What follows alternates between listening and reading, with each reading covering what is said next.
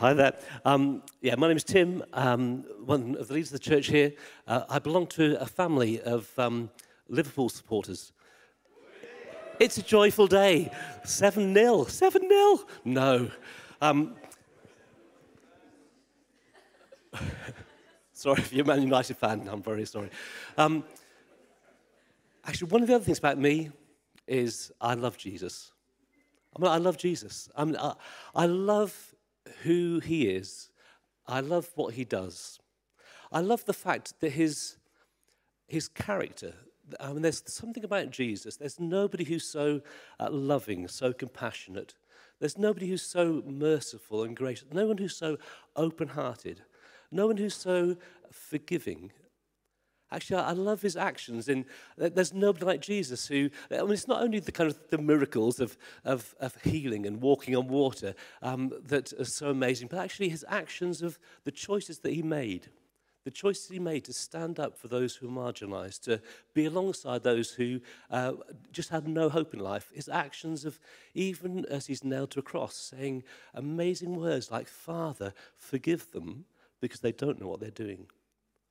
I so love Jesus because he's not just one amongst many religious leaders. He is the Son of God. He was a human being who lived on this world, but he wasn't just a human being. He was God in human form. And I love the fact that God chose to become human like you and me. I love Jesus because he could have come with all his power, all his might. He could have come just to kind of to blast us with his presence, but he chose to come to serve us. Actually, he came and chose to die a humiliating, what looked like a tragic death, with trumped up charges and false accusations. And yet, as he went to that death, it achieved the most amazing thing in the whole of human history. As he died, he made a pathway. He opened a doorway for anybody who would believe, opened a doorway to know God, to know what it is to have new life, to know what it is to be forgiven, to have all shame and guilt removed. I love Jesus because he chose to do that. I love Jesus because it wasn't just that he took away our wrongdoing, but as he came back to life, actually brings a new power. There's a new power that can be in our lives, a new power that can change kind of even the most broken, the weakest, the frailest, the most evil, the darkest person. Actually, there's the power in his resurrection life to change us. I love Jesus. I love Jesus because I know that one day he's going to come back. And one day when he comes back, all the wrong things about this world, all the things that cause us pain and heartache, I know that one day that Jesus will return and he'll make all wrong things right. Somehow he'll bring justice. And there'll be an overflow of light and love and God's presence. And there'll be no more tears and no more pain. And Jesus will be the one who wraps up history. I love Jesus.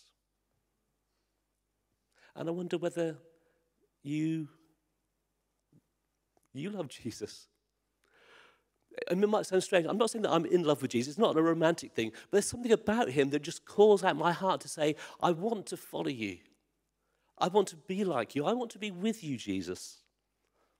As a teenager, I'm not sure if you can remember your teenage years and the angst of those years of where you were wondering who you were going to become. What is my life going to be? I remember as a 14-year-old thinking, with my life ahead of me, what kind of person do I want to be? Who do I want to be like? And as a 14-year-old, I said, Jesus, I want to be like you. If in any way I could just be even a little bit like you, for Jesus to be a hero that I mold my life around, to see his example and see his words, to live by them, to see the kind of actions he had that was always serving, always reaching out, always loving, to shape my life around who Jesus is and what he does. Not only that, but to find there's a power. There's a power that I found in life that is a power that only Jesus can bring. It's not about trying to be like Jesus. Somehow, as he's my friend, as I welcome him into my heart and my life, actually there's a power to enable me to be more like Jesus, to live in this world with his compassion, with his kindness, with his power, with seeing some of the supernatural things. And that's why this month, leading up to Easter, we're going to spend a lot of time talking about Jesus. Because he's somebody who we think, actually, whoever you are, whether you're watching online, whether you're here, maybe you're here as a guest, and maybe you've not given Jesus an awful lot of thought.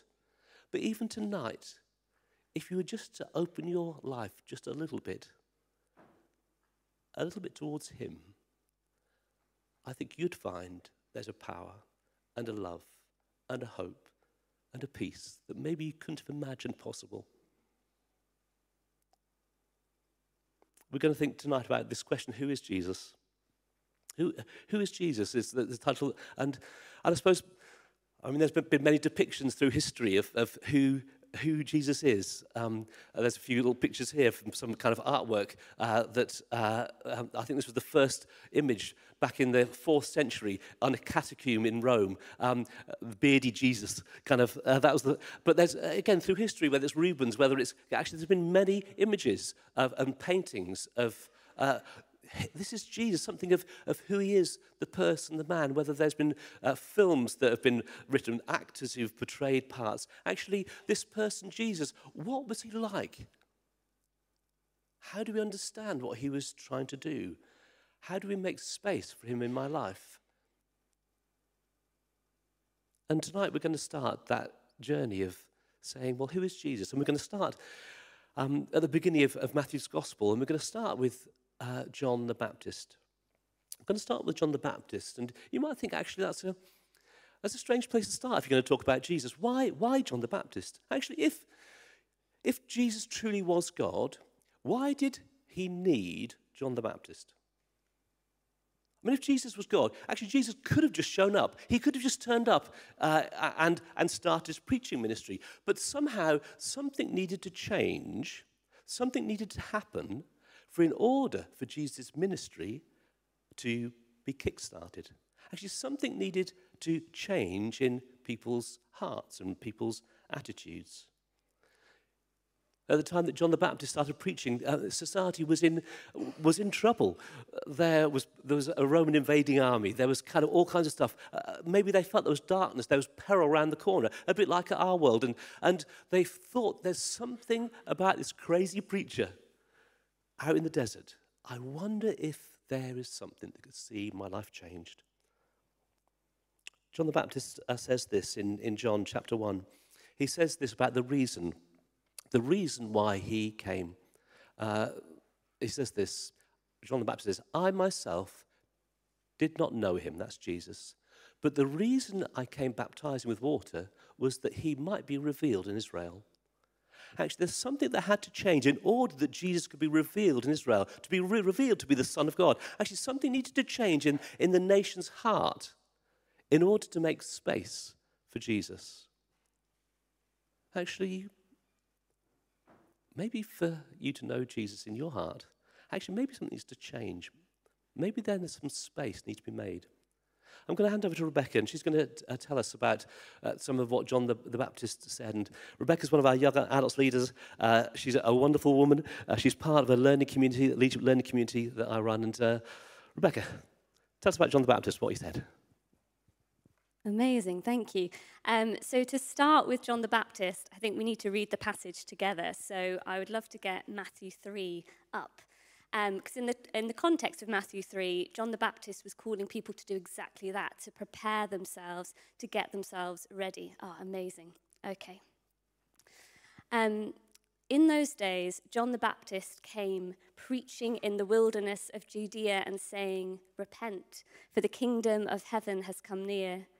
This is he who was spoken of through the prophet Isaiah, a voice of one calling in the wilderness, prepare the way for the Lord, make straight paths for him. John's clothes were made of camel's hair, and he had a leather belt around his waist. His food was locusts and wild honey. People went out to him from Jerusalem and all Judea and the whole region of the Jordan. Confessing their sins, they were baptized by him in the Jordan River. But when he saw many of the Pharisees and the Sadducees coming to where he was baptizing, he said to them, you brood of vipers, who warned you to flee of the coming wrath? Produce fruit in keeping with repentance, and do not think you can say to yourselves, we have Abraham as our father. I tell you that out of these stones, God can raise up children for Abraham. The axe is already at the root of the trees, and every tree that does not produce good fruit will be cut down and thrown into the fire. I baptize you with water for repentance, but after me comes one who is more powerful than I, whose sandals I am not worthy to carry. He will baptize you with the Holy Spirit and fire. His winnowing fork is in his hand, and he will clear this threshing floor, gathering his wheat into the barn and burning up the chaff with unquenchable fire. Then Jesus came from Galilee to the Jordan to be baptized by John. But John tried to deter him, saying, I need to be baptized to you, and do you come to me? Jesus replied, let it be so now. It is proper for us to do this to fulfill all righteousness. And then John consented. As soon as Jesus was baptized, he went up out of the water. And at that moment, heaven was opened, and he saw the Spirit of God descending like a dove and alighting on him. And a voice from heaven said, this is my Son, whom I love. With him I am well pleased. Okay. So let's think about the start of the passage again. So in this context, John is preaching about the nearness of heaven. And actually, in the context in which this was happening, this was something that the Jews were waiting for. They had scriptures that were hundreds of years old that told them not only that John the Baptist was coming, but that Jesus the Messiah was going to come. And that's why Matthew makes a point of quoting from the prophet Isaiah. A voice of one calling in the wilderness, that is John the Baptist, prepare the way for the Lord and make a straight path for him. So forgive me because I work in film and TV, so I always think in terms of scripts, but I think this is like the first act of a script or the first chapter of a book. The scene has been nicely set. There's been all this lovely foreshadowing and all these clues leading up until this point. And John is basically saying to everyone, you know that moment that you've been waiting for and that all your prophets have been speaking about? It's about to happen. It's coming. And the first thing John the Baptist says is to repent. And then we're told that people from all around came to him confessing their sins, and they were baptized in the Jordan River. But it's probably quite important that we think about what those words mean as Christians. And why was that John the Baptist's message? Why was that the important preparation? So forgive me, because I'm a lover of words, and I love geeking out over words. So I actually did look into the Greek word for repentance. And there is a slide, if we could have that up with the definition. Amazing. So the Greek word for repentance is metanoia, which translates as to change one's mind, or in a theological sense, it can mean a change of heart. And then confession, that's just when we acknowledge that we've sinned, that we've done something wrong, and we come clean, we tell God. So what John is saying is, prepare your hearts, because Jesus is about to come. Get ready. Now, you might have noticed that when the Pharisees and the Sadducees arrive on the scene, John gets a little bit feisty, and there's some pretty kind of brutal imagery that he's throwing out there. So I'm going to give you some context as to who these guys were. So the Pharisees and the Sadducees were experts in the Jewish law, and they upkept the Jewish law, and they kept themselves the Pharisees in particular, kept themselves separated. So they felt that they were set apart as God's people, and it was their birthright. And Jesus was the plot twist that they were not expecting. So when John is challenging the Pharisees and the Sadducees, he's basically saying, you can't rely on your Jewish birthright and upholding the law. And then when he says, I tell you that out of stones, God can raise children up for Abraham, he's saying, it's no longer just about the chosen Jewish people anymore. Everyone is going to be invited, whether they have a history with God or not. And the people who are going to be identified as God's people are the people that have confessed and accepted Jesus. So it's almost like the Pharisees and the Sadducees were stuck in Act 1 still. And John's saying, look, Act 2 is about to happen. We're about to have a plot progression, and you're going to miss it. Produce fruit in keeping with repentance. Show me your change of heart. Show me that you're ready for the Messiah, for this Jesus spoken about in your scriptures, that you're ready for what is coming, for the kingdom of heaven. Now, I was reflecting when I was preparing this talk about the different representations of Christianity that we have in film and TV. And so often I think they are presented a little bit like Pharisees and Sadducees, where we're often presented as really, religious, strict followers of all these rules and traditions. And unfortunately, in a lot of the dramas I watch, we're presented as hypocrites. Christians that are putting on this really nice, shiny face to the public and then sitting behind closed doors. And that is sadly, I think, how the world sees us a lot of the time. And sometimes I wonder whether the world is crying out the same cry that John the Baptist is. Produce fruit in keeping with repentance. Can you show me that this faith of yours actually matters? That it means something and it's more than just following rules and a birthright? Because we're not called into a life where we just keep laws and traditions, are we? And it's not just something we're born into. In those representations, they are missing the really key aspect, the part where Jesus completely transforms somebody's life, because we are called into a relationship with Jesus, and that is mind-blowing. And God gave us free will. It means we're given a choice. I don't think anyone is here because their parents have forced them along and we're doing it just because our parents told us to. We're given a choice, and that choice starts with an action, with repentance, with that change of heart, with actually letting Jesus in the first place. And a lot of us in this room, we possibly are Christians already. Some of us might not be. And if we're Christians already, you're probably thinking, well, look, I did that a long time ago. I made that decision. I repented from my old life. I turned around. I acknowledged that I needed Jesus. I was baptized. I received the Holy Spirit. All done. Lovely. But as Christians, we're not immune to sometimes getting it wrong, are we? Or to messing up. And preparing our hearts for Jesus to do his thing, or preparing for what is next, is still relevant and still requires something of us. And it's often confession. And, quite often you'll see me at the front in various contexts, maybe talking about the amazing way that God uses me. And that's all true. But I can also mess up spectacularly. And so often I've had to put my hand up and say, God, I messed up. I got sucked into having a conversation about my colleague behind their back at the pub. And if someone walked into this chat, I don't think they'd even know I was a Christian. And I'm the only Christian my colleagues know, so that's not really good enough. Or I've let pride sink in, and I'm starting to think that all of my achievements make me better than others. Or God, I've forgotten all the doors you blew open for me, and I'm starting to boast in myself rather than you. I am sorry. And the incredible news is that we are told that if we confess our sins, he is always faithful, he is just, and he will forgive us and purify us from all unrighteousness. That's in 1 John. And sometimes we might look at our lives and realize that we've actually gone very far in the wrong direction, and we don't even feel like we're reflecting God at all anymore, and we need to do a full 180 turnaround. We need to repent. But to make it clear, this is not about living a life in constant guilt and shame. And I really hope the last 3 talks on shame has taught us that. That is not what I'm telling you. But it is about allowing God's space to come and transform us.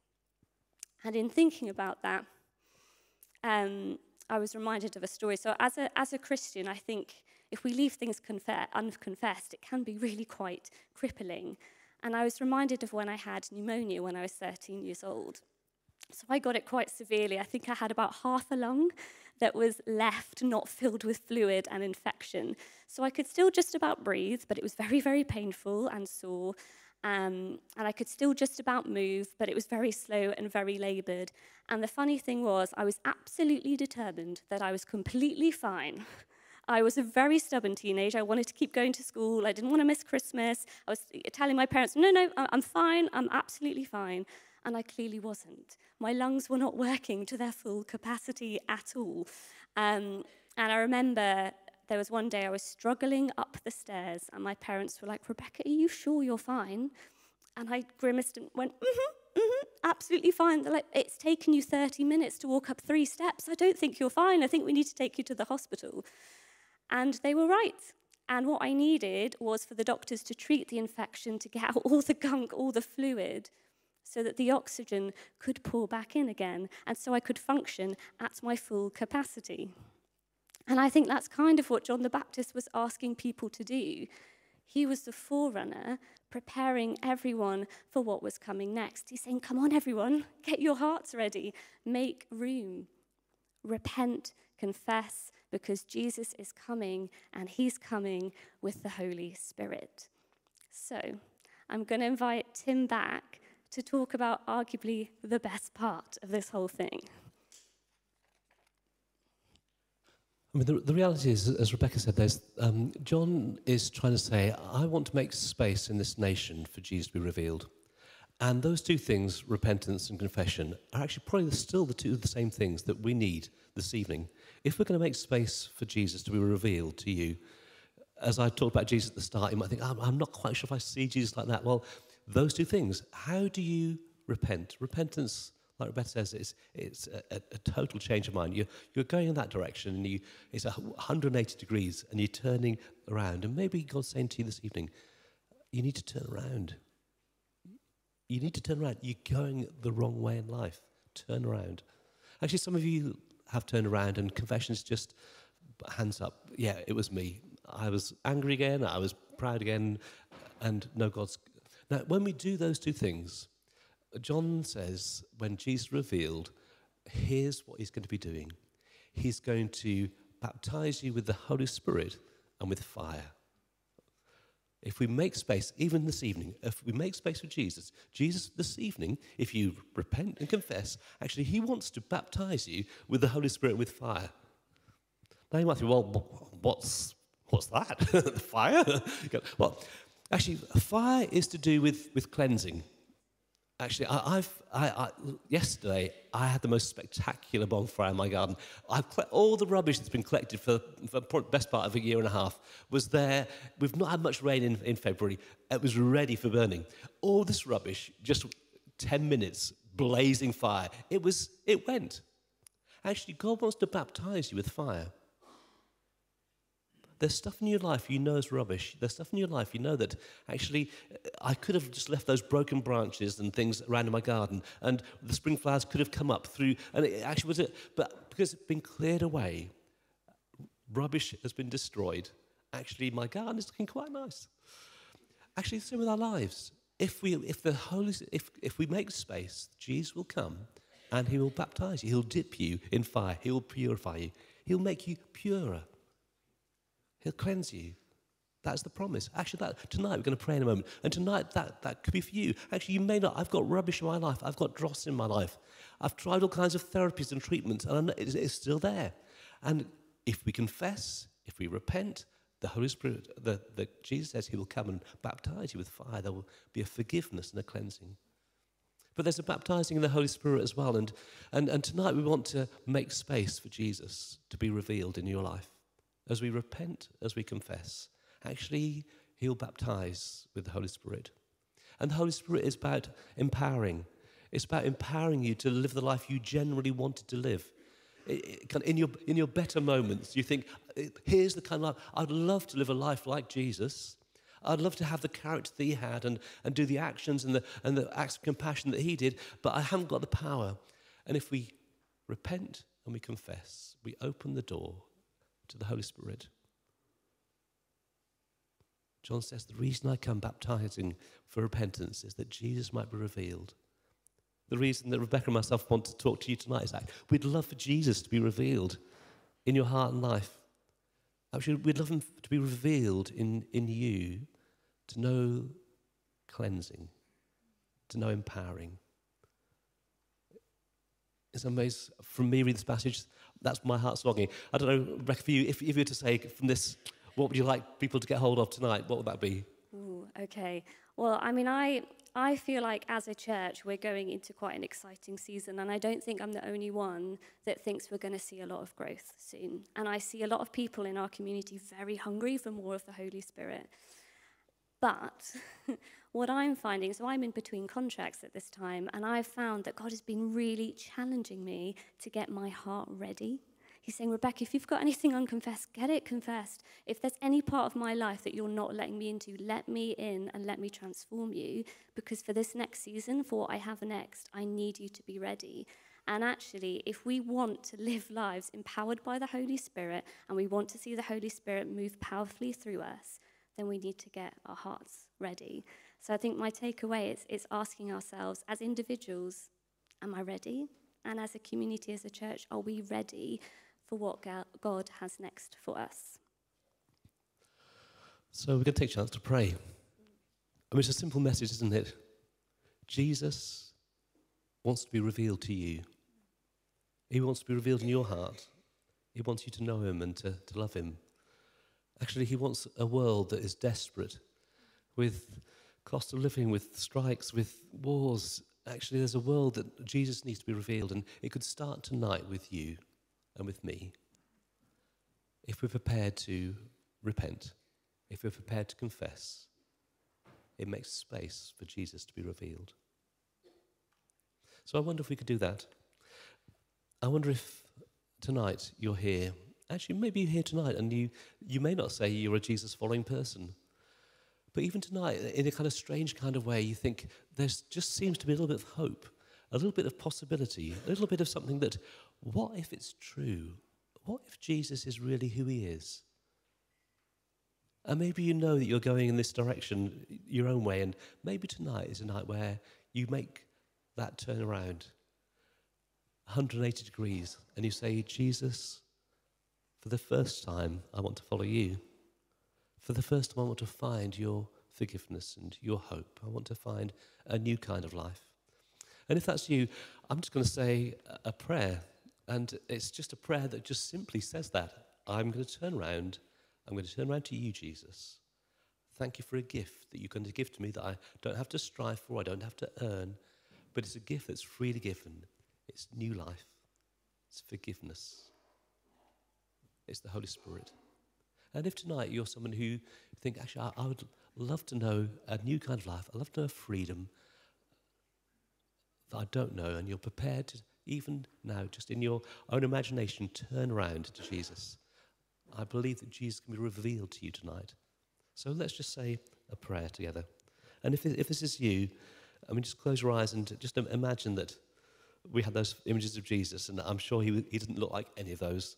But just in your mind's eye, imagine that Jesus is standing there in front of you. Say, I want to turn to you. Actually, maybe there's people here and you know that you have been a Christian in the past, but maybe you've turned your back on Jesus. Actually, you've wandered away. I just feel tonight maybe there's some people here and you're just about to make a financial choice. And actually, there's something about the financial choice that's just a little bit suspect, a little bit underhand. And actually, I think if God's saying, well, don't do it.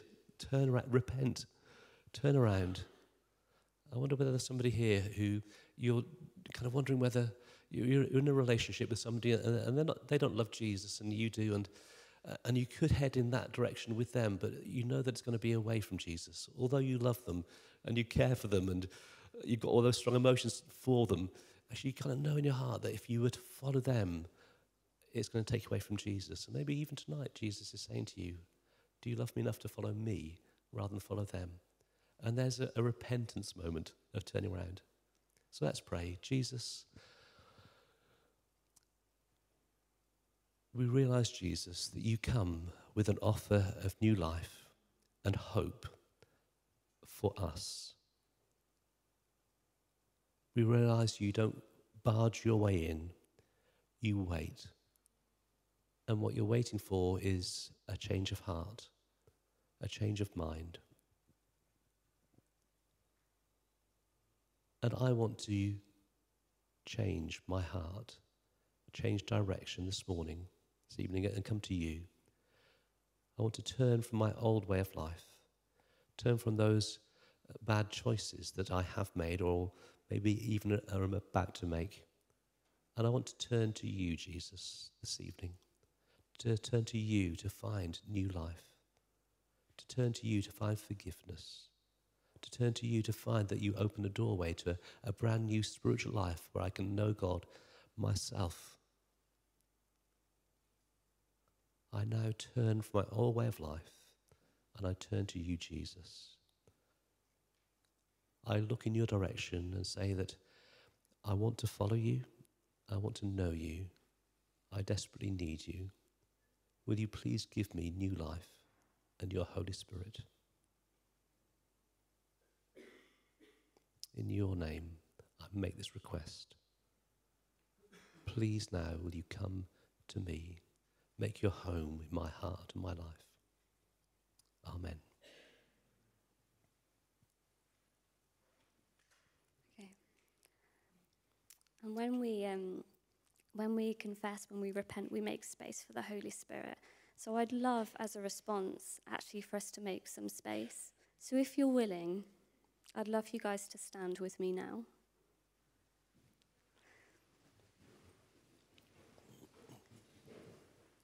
And what I'm going to do, it might be that in that talk, certain things came up straight away and you're like, yep, I really want to deal with that.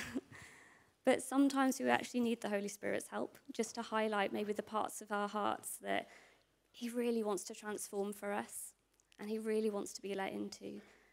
So I'm just going to ask the Holy Spirit to come, and actually encourage you, if you can, to put your hands out like this. There's nothing magic in it. It's just a sign and a posture that you're open, that we're open to what God would like to do. Yeah. Holy Spirit, come. We welcome you here.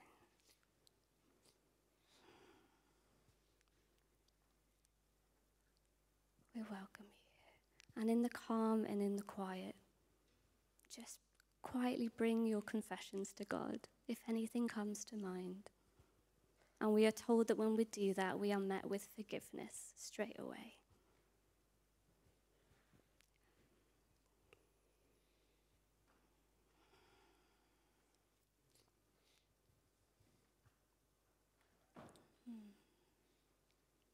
Bless what you're doing, God.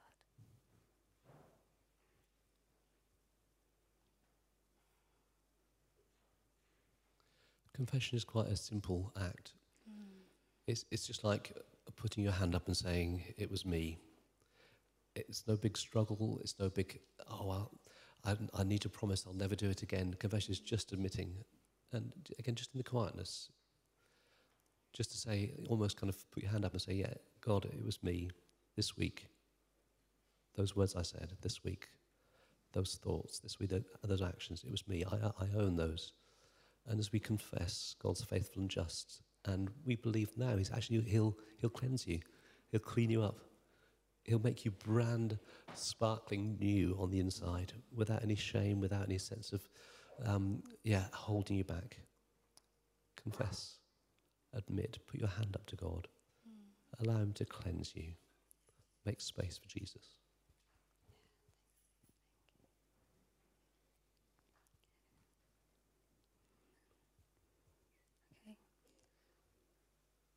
So we're going to go into some ministry time now, and it might be that things that you've brought before God, you would actually really love someone to pray with you over them, and that is fine.